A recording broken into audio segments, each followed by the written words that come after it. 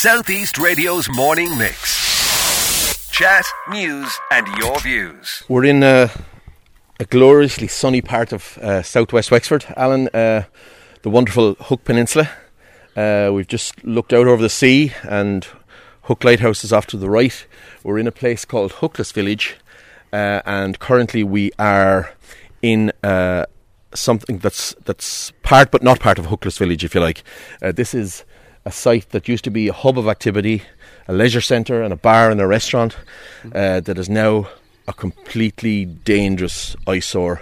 And it's something the kids, as you can see, we came through there quite easily. The kids are accessing, and it's dreadfully dangerous. All right, so we'll walk on, and we couldn't have picked a nicer day, but already what we're seeing here is quite frightening, really. Yeah, I mean, the notion that this has been let go to the state it has is appalling, really. This cost millions to build, but you'll see when we go in that it is utterly destroyed, both the bar and restaurant and the leisure centre, and it is just unbelievably dilapidated in a relatively short space of time. A complete legacy to, I suppose, the horrible Celtic Tiger times when things were bananas. But this is something that should never have been let happen, and really we're trying to establish the ownership of it to try and rectify it. At this point in time, you don't know who owns it? We don't know exactly who owns it. It's, to be fair to the people who own Hookless Village, both the Hookless Village numbers of units themselves and the privately owned houses in here, this is nothing to do with them. This was part of Hookless Village back in the day, but a separate part of it. Right. So we're trying to establish the ownership because this has been let go so far, and it really is a danger to the many kids who are in this area as well, and it's something we need to sort urgently. Can it not be levelled until you find out who owns it? Unfortunately, well, I think so. I think that's the only option. Level and perhaps start again.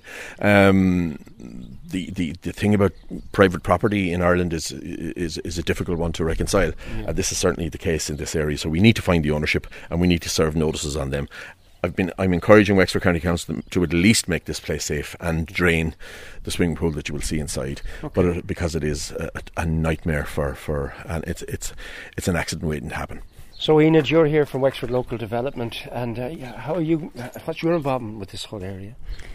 Well, Wexford Local Development got involved when the Ukrainians came in back March last year, so about 17 months ago, and we're here to support. We work with community groups, we work with people, so we come to them and where they're at, and we've worked with the volunteers down here and the residents themselves. So your major concern is because of the derelict state that this place is left in and the dangerous state it's left in? Absolutely. Like when you go in, you'll see, Alan, it's shocking. It's like a horror movie scene, you know. And listen, thank you for coming down, and to be honest, thank you for George for highlighting this, because you know people have been told about this for a long time, not only by me, by the residents, the permanent residents here, for years and years and years. So and the fear is of someone coming in here and having an accident, or what is the main fear? What are your main concerns? I'm terrified that something will happen, and I couldn't bear it. You know, I couldn't bear it that, you know, something dreadful would happen. And when you see, I mean, you talk about Hookless Village. Village kind of gives you a picture that there's restaurants and pubs and post office and things like that. But there's nothing here in Hookless. It's houses. There's 300 maybe people here regularly, and then maybe 150 with holiday makers coming and people living here permanently as well. And there's nothing here. This is it, you know, this derelict building that's... Okay, will we walk in? Yeah. All right. Straight away before we even walk in, I mean, there's glass everywhere on the floor here.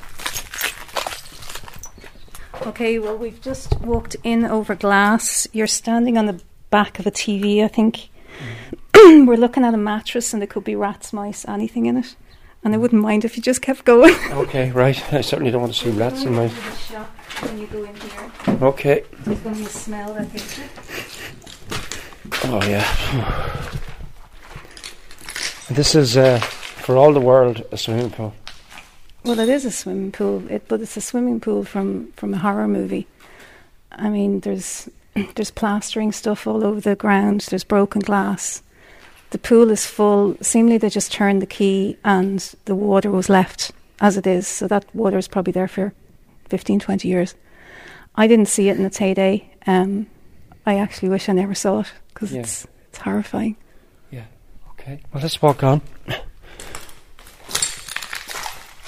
George, how would you describe what we see here? It's like a monument to the bad old days in Ireland. It's total squalor and dereliction and just disgusting. A swimming pool full of water. There's an arcade machine over there in the swimming pool, a pallet, and it's full of debris and it's full of stagnant water and smelly and awful. Yeah. And it's a facility that could have been and should have been utilised fully. And yet, you can see the potential if you shut your eyes and imagine what this could have been like. I mean, it has, even the decor in it before it has fallen to this, it's absolutely beautiful. But like you have a steam room there, you have a sauna, they're all there. There's a jacuzzi, there's a baby pool. And you got, 20-metre pool, is it? Yeah, about 20 metres. About 20 metres, I'd say.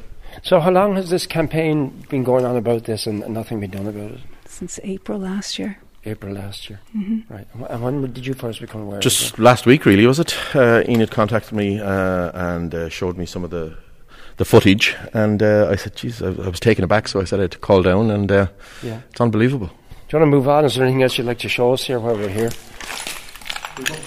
Upstairs to the gym. Okay. There's the baby pool. Right. And are you aware of people trying to break in here, or are you aware of young people trying to come in here, Enid, or have you managed to keep them away from here? I'm really concerned. I mean, young people are in here. I mean, just curious teenagers being curious. I mean, it's horrible now, but could you imagine this at night? Yeah. And they probably have their phone lights. Any trip, even in that baby pool, a trip in there or walking across it, right. And then, little kids learn from bigger kids, and you saw how easy it was to get in. Yeah. And it's not sealed off in any way at the moment. It was sealed off, I suppose, to some extent, but it's definitely not sealed off now. Okay. Upstairs we go then, is it? Is it safe to go up the stairs? Jacuzzi. Yeah. Saunas. This is a hairdresser's unit, wasn't it? Yeah, see me so. Actually, and there was a shop.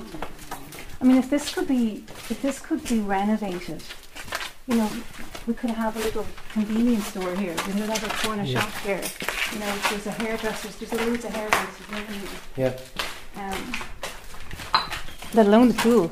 I mean, it would be just amazing. Right, so we're taking our life into our hands. We're heading up the stairs. So. I think the stairs are actually the safest place. Right. Okay. Pretty soon.